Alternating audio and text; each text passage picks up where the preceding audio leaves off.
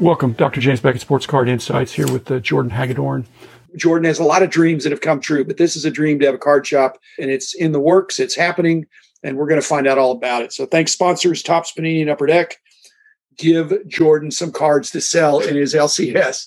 Heritage Auctions, Huggins Scott Auctions, Mike Stadium Sports Cards, Burbank Sports Cards. There's two good card shops that are worth emulating.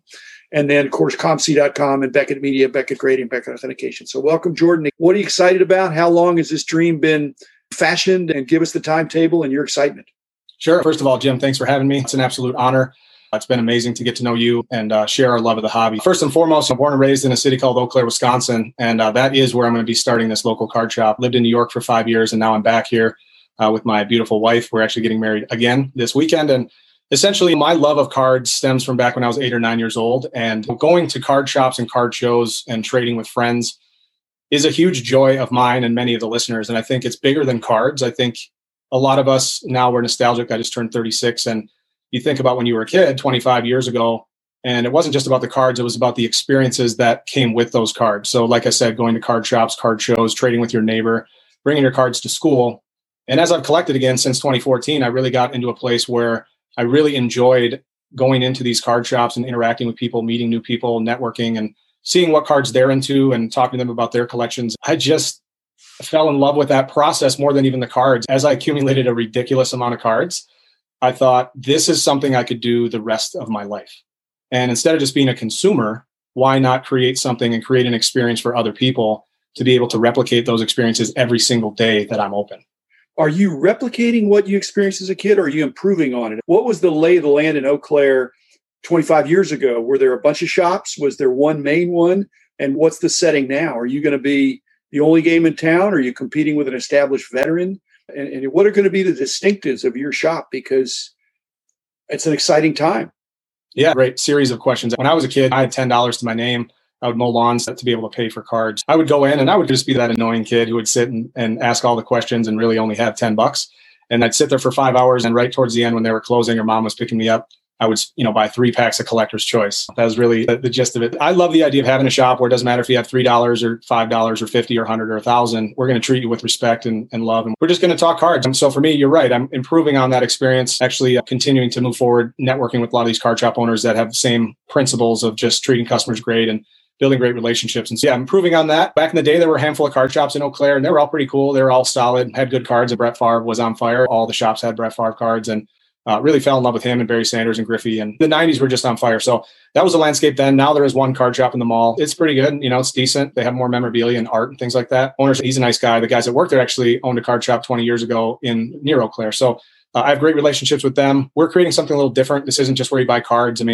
We actually want to have pizza parties and poker night and trade nights and Rip Fest and all these things. So we're going to create something that's totally different than anybody's ever seen with the card shop. And that stems from just creating an environment of safe, fun place. A fun zone is what a friend of mine said, where you come in and you're really getting an experience more than just cards. You'll absolutely walk out happy with cards. But as it'll be called the For the Hobby Card Shop, sports card shops. This is my podcast, and everything else we're doing is all about uplifting and elevating the hobby. So that is the goal.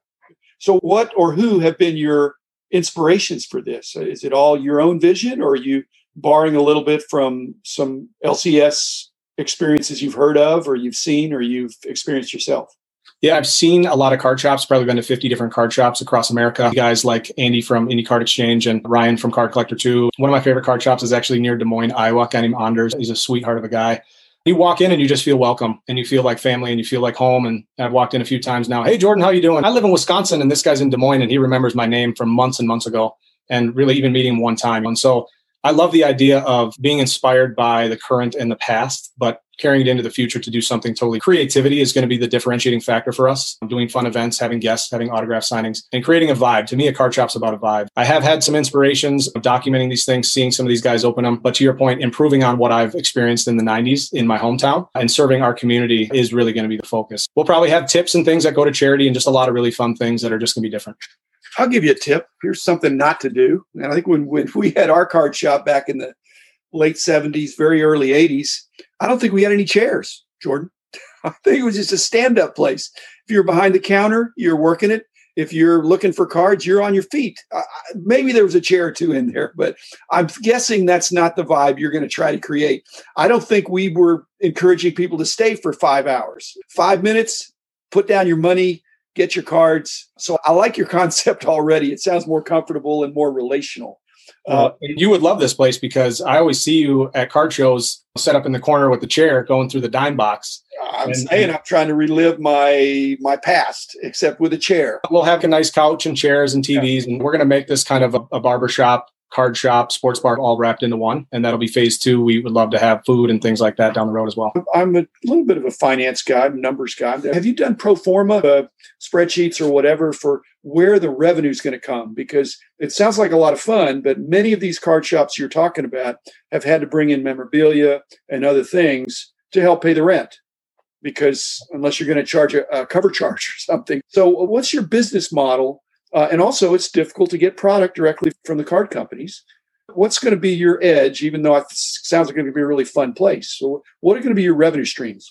Yeah, so of course you'll have singles. You'll have the dollar boxes, $5 boxes, but you'll also have slabs. You'll have unopened product. We'll have mystery packs and grab bags. We do want to have food. You come in and have a pizza, hang out a little bit. We'll probably have a rack of T-shirts, just some cool Wisconsin-inspired Packers, Badgers, Brewers, Bucks kind of stuff. I could see us continuing to evolve and having events and having different things. But the big thing for us is to make it fun. I have a dice game I do, which is super fun, and the kids eat that up. And I do think the grab bags, every card shop I go into that has grab bags, I grab a handful just to support. And it's kind of interesting to see how they pack it and do the collation. I've been hustling on retail, Jim. I have a lot of retail stuff from friends and people that I don't have a hobby account, but I just have a lot of that kind of stuff. We will look at doing, I did something called Ripfest, and we had 15 VIP packages for $100 a piece. So I loaded that up with some wax and some singles and some shakes. And essentially there you guarantee yourself $1,500 on the event. Like I said, the creative solutions, do you look at a membership model or those kind of things? So we're looking at everything. Rent is fairly affordable in Eau Claire, Wisconsin. So that'll help us out. It's not like having a place in New York or Chicago. So we'll keep expenses low. It's actually going to be my office space first and foremost. And then that'll morph into the shop, popping that open 4 or 5 days a week. We're very much going to be diversified and making sure we have fun stuff going on at all times. 2 questions. One, are you going to be doing any breaks or any other kind of YouTube stuff from that location? And what's going to be special there for kids? Are you going to be catering to kids or just take anybody that comes in? I do want to do more YouTube, and obviously we'll continue the podcast, trying to do more episodes. Want to document it on YouTube, tell my story, tell the story of the shop, tell the story of the customers, specifically just collectors and their journeys. And then, just continue to ramp up content. I think our content will be a differentiator as well. And then to answer your question, we just love people who love cards. So if it's a father-son duo, we will do a lot of fun things for kids with these youth sports organizations, and different partnerships will be a huge part of it. I love partnerships and getting in front of kids, and do a football camp. So we had 150 kids when we did it last time. And then we had 65 this year. And so I have 300 email addresses of these kids who love football. So getting them in, catering to them, helping them fall in love with cards. Their dads oftentimes then are into cards and things as well. If you come in respectful, that's all we want, and we'll treat you well. But anybody who loves cards is okay in my book. I think you're the same way. We'll have a diverse amount of people and customers, all walks of life. In the way you set up your business, it sounds like whatever we did back in the dark ages, our goal was not to have people there for more than an hour. They were coming with a want list, a lot of them, and pulling in number ordered boxes off the shelves and picking out what they wanted. But it sounds like you want people to loiter. You want people to be there. You want people to be just enjoying you and everybody else there in a real sense of community. And so I think that sounds like fun.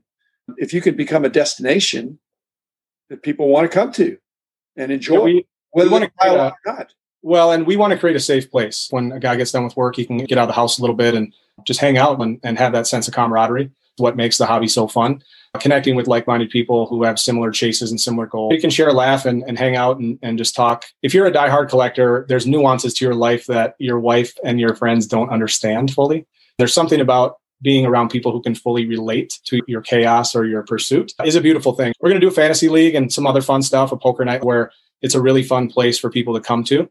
And it's my cheers. That's really the best way to put it. It's not without alcohol, though, right? Or are you going to have a license to? Phase 2, we might look at having a beer bar, not necessarily liquor, but maybe phase 2 is you can have beers or can bring in beers after hours or something. But we'll make it a safe place for kids. One of the areas in the hobby where people, it's not that they don't feel safe, but they don't understand, it's grading. A lot of the card shops, or several of them, make pretty good money by bulk submitting and assisting their customers with the grading process, which is complicated and I think people have a lot of trepidation. So what's going to be your position there? Are you going to be encouraging that, or is that part of your plan, or is it mainly raw cards? Yeah, we want to be a resource for any collector or anyone who comes in. So pointing them in the right direction to either do grading themselves. I do think we'll do bulk submissions at some point. I think it's TBD on what these companies are going to be pricing wise and bulk rates and things. I think there's several places right now waiting to unload about 20,000 cards at a shot once they open up bulk rates. So I'm curious. I know Nat Turner, talking to him about PSA, he's a huge advocate of me starting this card shop. And so you think about how do we do a partnership with these companies that we can educate people. I do think I'll do videos to educate customers and people. Otherwise, I'll be repetitive every day in the shop. Hey, can you watch this video quick? So creating content around how to be a resource for the hobby is really what I'm going to shoot for as well. Being in the shop so often, I'll have the opportunity to really lock in and focus on that content. We'll be a resource for grading and how to approach the hobby. We want to have a binder club. So once a month, guys can come in with their binder and fill up pages in our dollar boxes or whatever. We're going to encourage all different types. I know we've talked about there's a million ways to collect. So we absolutely will be a resource and tackle the grading thing as soon as there's a little more clarity in the industry. When is this going to happen? Sounds like a long-term effort for you. You're going to get it rolling, and it's something you're going to really enjoy, and you're going to build some process around it. It's going to be a big part of your hobby experience. Absolutely. Yeah. So the goal is October, contingent on the building I'm looking at, which my friend just bought. So we're working on that. I'll leave you with this quote. They say the two most important days of your life are the day you're born and the day you find out why. And I do think I was put here to help people become happy and find their passions and nurture those and just uplift people. And cards is an amazing vessel to do that. You've seen it in your career and your life. The amount of joy that cards bring people is unlike anything I've ever seen in my entire life. There's moments connected to it because of sports or your childhood or just the beautiful cards that are designed. So when I decided to poke around having a shop, I just continued to fall in love with this idea and the process of it. I just think this is exactly what I should be doing the rest of my life. There may be a time I'm busy hanging out with my wife. We just close the shop and we hit our followers up and say, hey, we're closed today. But we're going to build this long term. This is my cheers, like I said, and this is where people will come in, will know your name, and we're going to create the most fun card shop in America. That is the mission. That is the goal we're going to chase. That sounds terrific. I do need to say, Jordan, this is not easy. It's going to be fun, but it's not easy because there are a lot of moving parts in the hobby, but it's a worthy aspiration. I wish you the best. I hope I can get up there and see it once you get rolling. Thanks, Jordan Hagedorn. And all y'all Wisconsin, Eau Claire people, get ready. It's coming. So thanks, Jordan. Be back again tomorrow with another episode.